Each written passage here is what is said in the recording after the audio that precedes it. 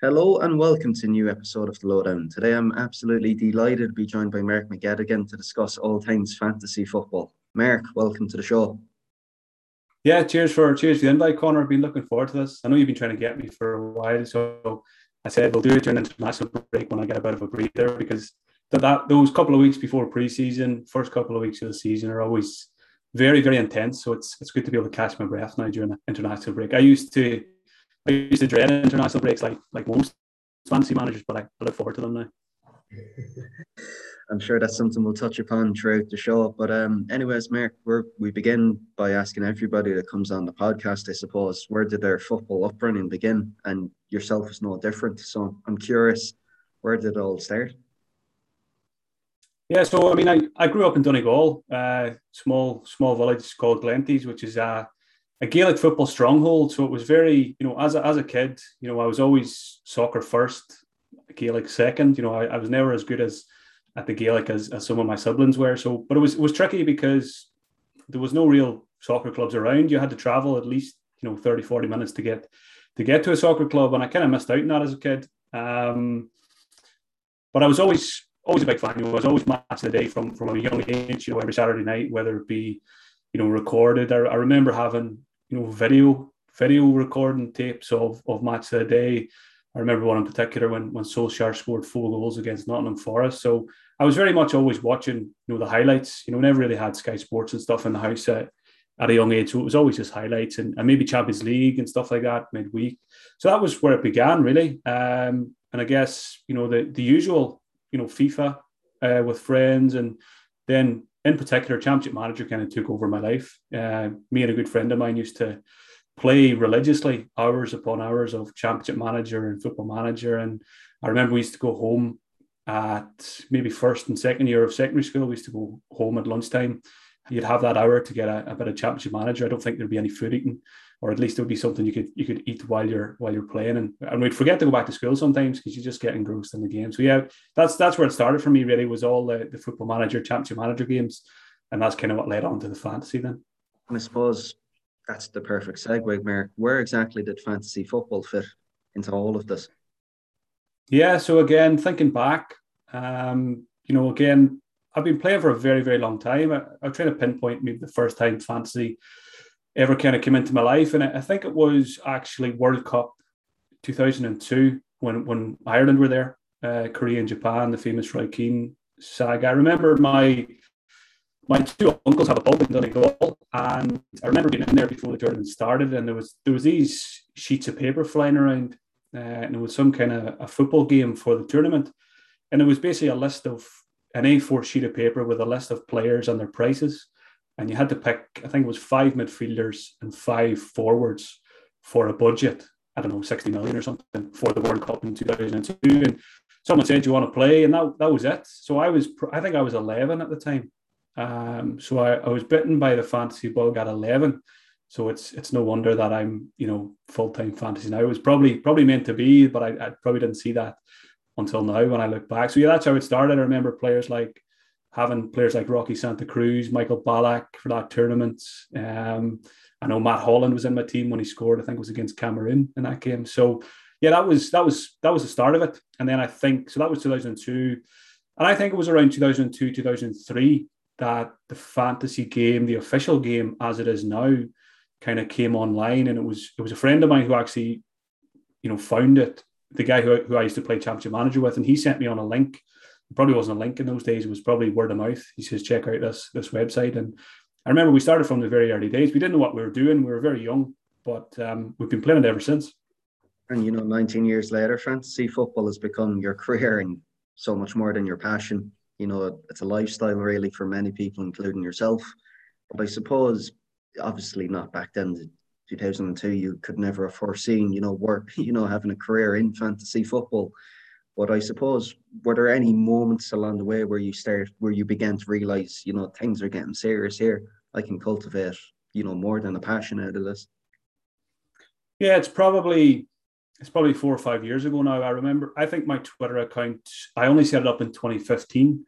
There was a lot of fancy accounts on Twitter before I even arrived. I remember there's a lot of big fantasy accounts now on Twitter, but I even remember when I joined, there was accounts that did have, over 50,000 followers, which was pretty big at the time. And when I joined Twitter in 2015, it was off the back of my 2 best ever fantasy finishes. So it was 2 top 500s back to back. And I think I joined at the right time. And then people, I put a few articles together for certain websites in pre-season that year, and it just blew up. I had 2,000 or 3,000 followers within days before the season started.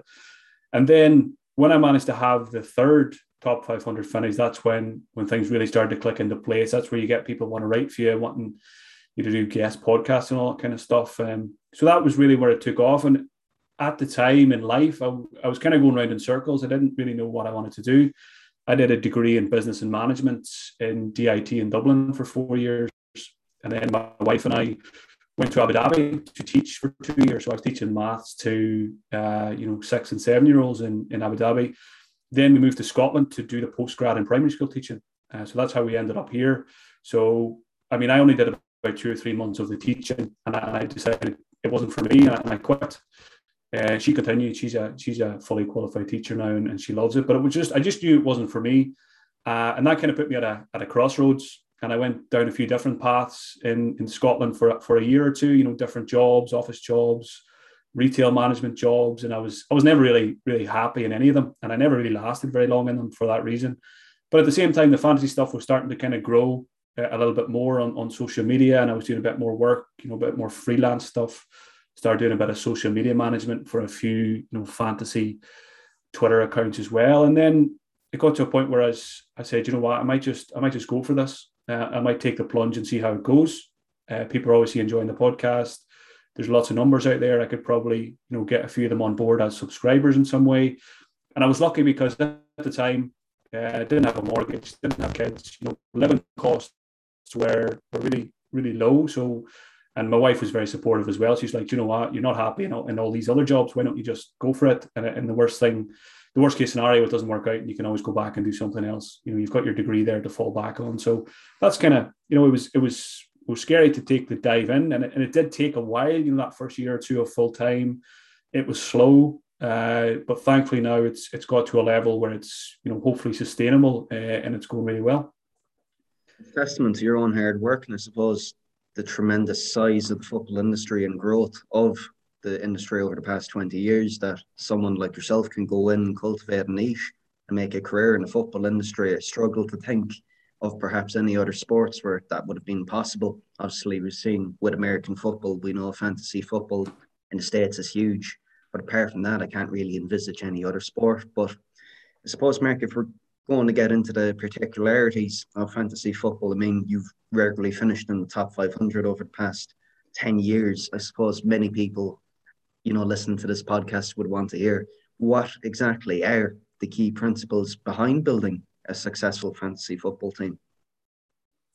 Yeah, I think the most important thing I always say to people who are new to the game is you've got to figure out what kind of manager you are. And that can take time. That can take a good year or two of playing the game to really, experiment with stuff. For example, early transfers versus late transfers and stuff like, different approaches to captaincy and stuff. So I think it always comes down to your personality as well. You've got to kind of have a play style that matches your personality. Otherwise, you're going to have a bit of a conflict. I'm a very laid back person.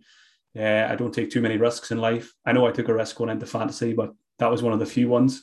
So that reflects my play style. I'm very patient. I don't take many, points hits and stuff like that. So yeah, you've got to figure out, what kind of manager you are, and then you kind of evolve from there. And it's a common, it's cliche, play your own game, but that is the most important thing, because if you listen to loads of podcasts and you read loads of articles and that starts to influence your decisions, you'll get away from what you are as a manager, and that's when things tend to go wrong.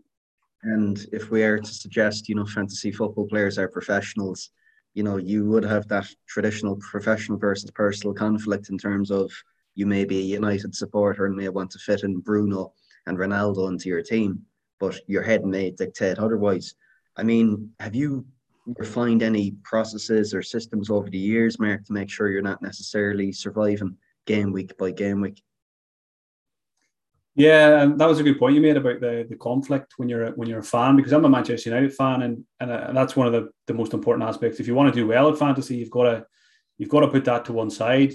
I very often have three Liverpool players in my team, and quite often over the years, actually recently since Sir Alex Ferguson left, there's no Manchester United players.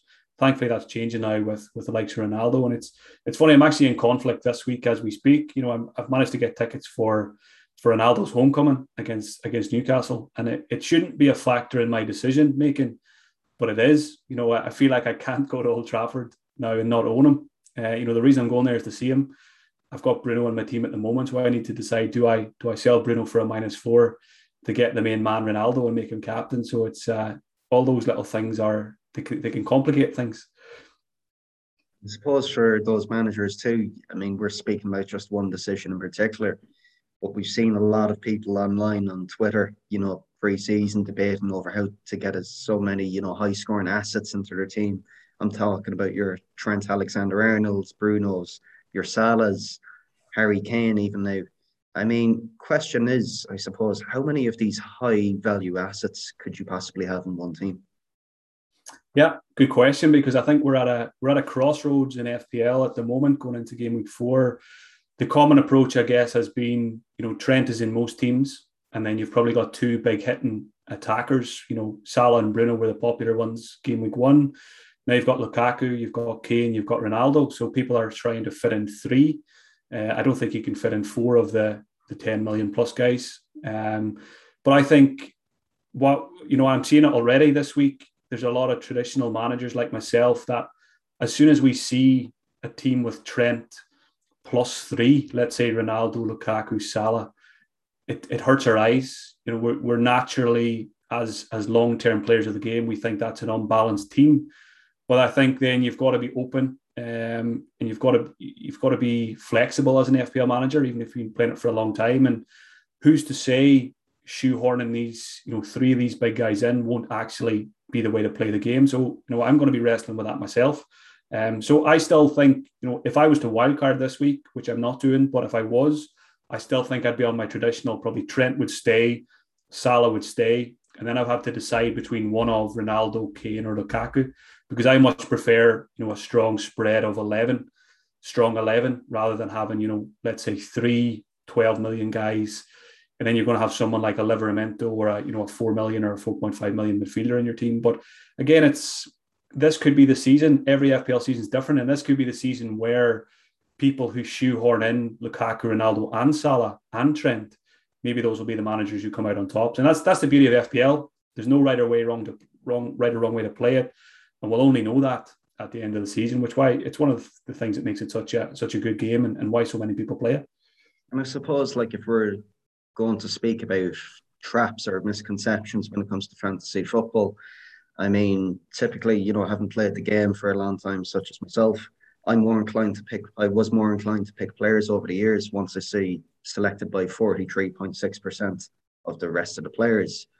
I mean, what would you say about something specific like that? It's almost akin to fear of missing out. For me at the moment, I'm just looking at my team and I'm looking at the matrix I have for the next few game weeks.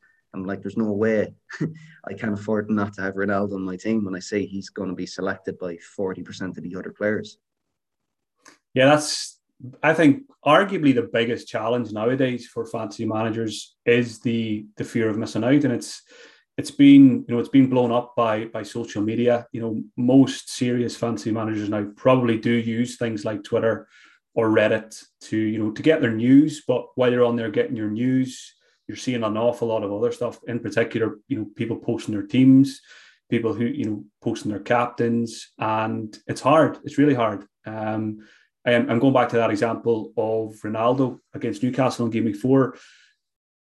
So my experience is telling me that I shouldn't sell Bruno for a -4 when he's playing against Newcastle. He's a very good captaincy option, but then I've definitely got the fear of missing out on a Ronaldo hat-trick on his homecoming. In particular, while I'm there, if that happened, it would probably take away a little bit from my enjoyment of the day. So, yeah, fear of missing out. When it comes to ownership, it's something I never let it influence me. I think it's impossible to say that I do that 100% because it's in your face all the time nowadays. You've got people talking about effective ownership now. So I hate effective ownership because before I knew what it was, I would cheer every single goal from one of my players. But now if let's say I've got Bruno and I don't have him captain, sometimes if he scores, my rank drops, even though I own him. So I would rather just not know that was a thing because it does it takes away a bit of the enjoyment of the game. It's very annoying that you can play a game and one of your picks scores and it actually goes against you. I guess maybe one of the flaws of the game. I'm not a big fan of captaincy, and that's why that happens. But yeah, ownership, again, going back to your question, it's something I try as much as possible to avoid. And I try to never let it come into my decision making. And again, the Ronaldo example, I don't know what his ownership is right now because I haven't looked at it, but you can always guess what a player's ownership is anyway. I know it's going to be ridiculously high for game week 4, even though he's only been in the game for 2 weeks. But again, the decision I won't be buying him because I'm afraid he's going to hurt me because of his ownership. It's more, I'm thinking about the points. I think Ronaldo is going to be a better option than Bruno long term. I also think we probably need to have a striker now over 10 million. I don't have one. So this is an opportunity to move to an expensive striker.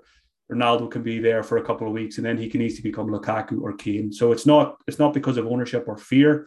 It's because I think he's going to be a very good FPL option. And I like the team structure as well with a big striker now. It's interesting when you talk about fear there. It's almost akin to self-sabotage as a football fan.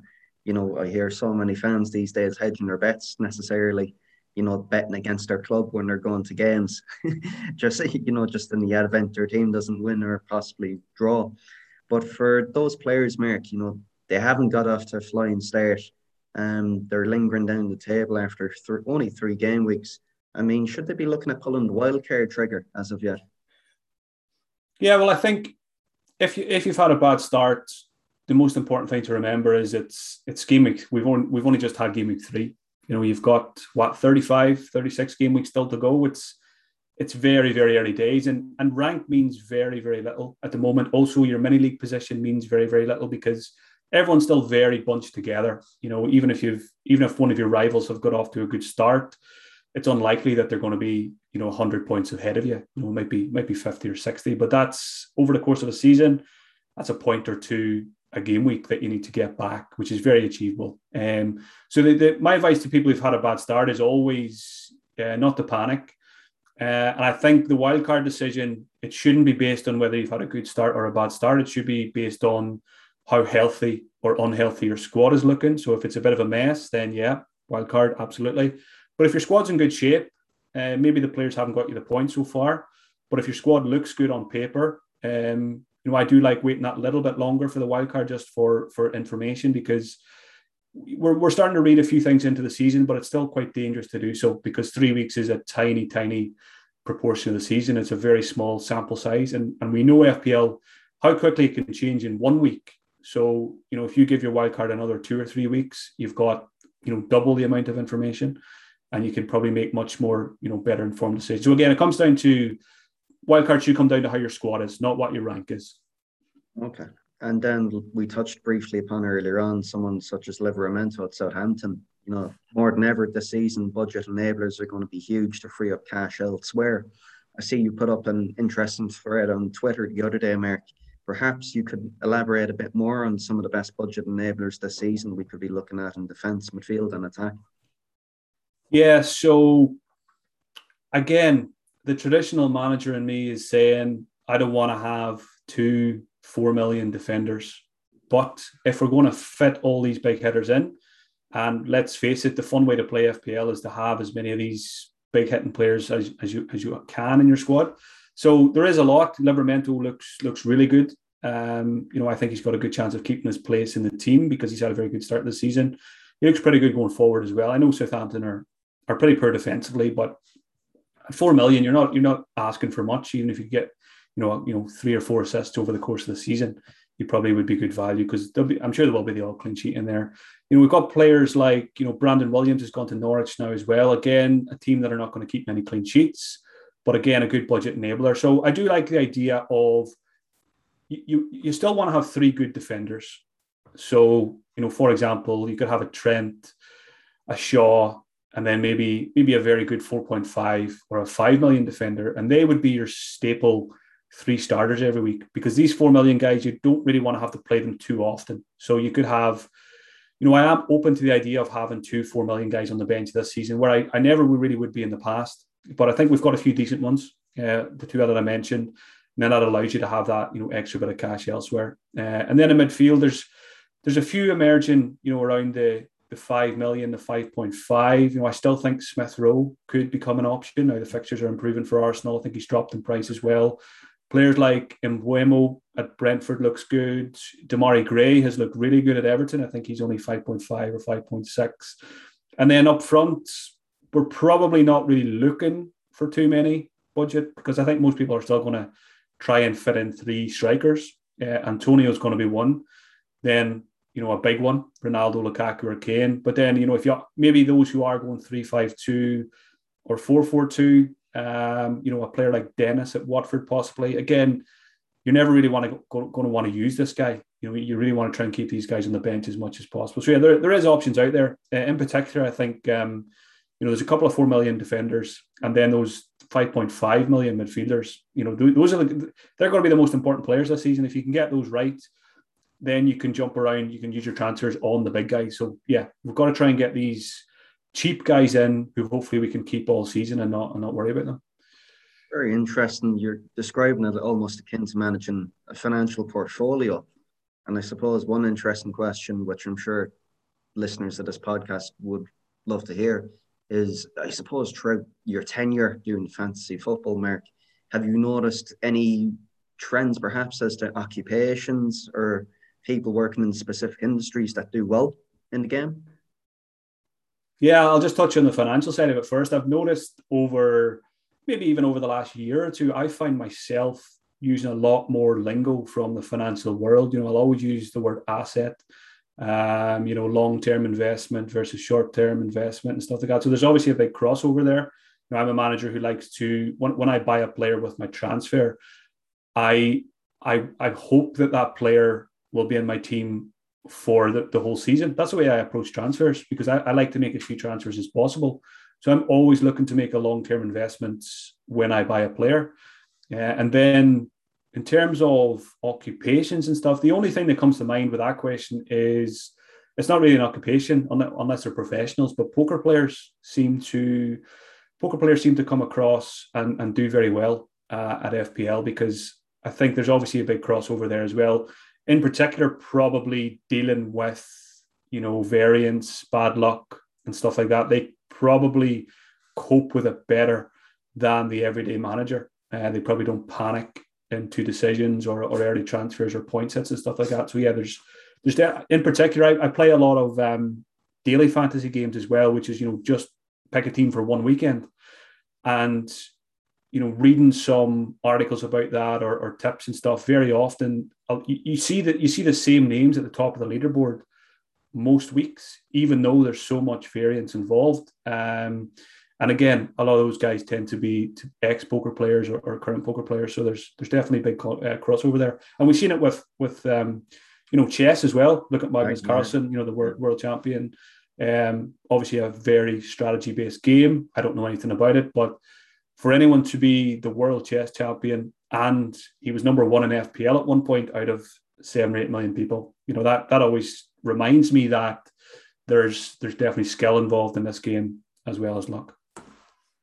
Yeah, and I suppose, as we begin to end of the conversation, Mark, this is something that originated as your hobby, became a passion, and now it's your full-time career. But, we've heard of so many stories over Twitter over the past few years of people being just consumed 24/7 by the game of fantasy football. I mean, is there anything in particular you do now to switch off, or have you any other hobbies or interests outside of deciding who's going to be your captain for the forthcoming weekend? If I'm being totally honest about it, I find it very, very hard to switch off. And I'm just glad that it is my income and it is my job, because chances are I think I would still be doing just as much of it if it was still a hobby. So it kind of justifies the obsession. In terms of switching off, so I usually spend Monday to Friday working on FPL. But I think routine, I think like anything in life, if you've got a good routine and if you can master that and be strict with yourself about that, that's the best way to be able to switch off. So for example, I'll take my wife to work in the morning, won't start work till 10 o'clock and pick her up at 4:30. And as soon as I go to pick her up, laptop's off, try not to switch it on again for the evening. Obviously, it's very hard because you've got your phone with you most of the time. Then at the weekends, I switch off as well. So I don't watch very many games live at all, because when it comes to the FPL deadline, I'm usually sick to the teeth of FPL, having spoke about it all week and having watched all the previous weekend's games. So what I do usually is just record the games at the weekend and get out with my wife and make the most of the weekend. And then I'll watch them Monday, Tuesday, when she's at work. Just it allows for, a better quality of life. And I find if you watch games live as an FPL manager, it's an emotional roller coaster. And I don't think I cope well with that myself. I'll find myself getting annoyed during the game. I'll be on a high at certain points of the game if my players are doing well. But I find when I watch the game live, I just focus on my players. Whereas if I watch the game after the fact, I know the score, I know who's got the points. I feel like I can watch it with a clearer picture, and I'm watching, all 22 players rather than just the 2 or 3 that are in my FPL team. I hope that means you're not going to necessarily triple captain Ronaldo before the both of you return to. Don't tempt me. Don't tempt me. I can't rule it out. I can't rule it out. And I suppose to close, Mark, we've seen the tremendous growth of yourself and fantasy football within the past decade. Right now you're a Patreon subscriber. You host 2-3 different podcasts. You have a fairly prominent role within the industry. But I suppose with an eye in the future, what are your plans going forward? Yeah, it's I've been full time. I think it's exactly 3 years now. It feels like I've been doing it forever. I'm very lucky. People always say to me, it's always quite hard to explain to people. I just actually bumped into my neighbor yesterday for the first time, and he was asking me what I do, and it's always very, very hard to explain, especially to a retired man in his 70s. Trying to explain what I do for a living. They kind of just look at you as if you have two heads. But in terms of the future, I'm hoping that I've put enough time and work into what my Twitter and stuff over the last few years that hopefully now it will be sustainable for the foreseeable future. It's my dream to work in fantasy now for the rest of my career, however long that is, until I win FPL. Then I can just put my feet up and retire. In terms of fantasy as a whole, I know you mentioned the last decade in terms of growth. I think even the last 3 or 4 years, it's absolutely crazy the growth and how quickly season on season that more and more numbers get into. I think COVID actually did a lot for fantasy because, for me, it was quite scary at the start when the football was cancelled for a few months. It was a bit scary when it's your job. But what I found was when it came back, there was people who had never played fantasy before got into it because they're working from home, they're watching the games, or people who maybe didn't take it as seriously before. During COVID, that was their opportunity to jump in and take it more seriously because it was an escape from everything that was going on outside. So I think COVID actually was good for FPL as a whole. I think it's got more people engaged. And I still think it's early days for fantasy in the UK. You mentioned America, obviously. I always think they're probably about 10 years ahead of us in terms of fantasy sports. It's obviously absolutely huge over there.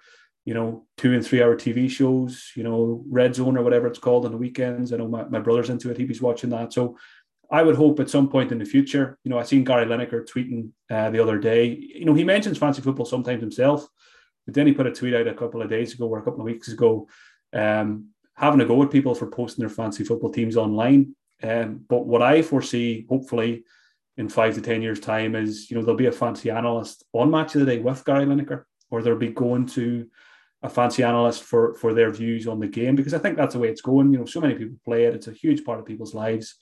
And if it keeps growing the way it is, it's only a matter of time before it's on mainstream television.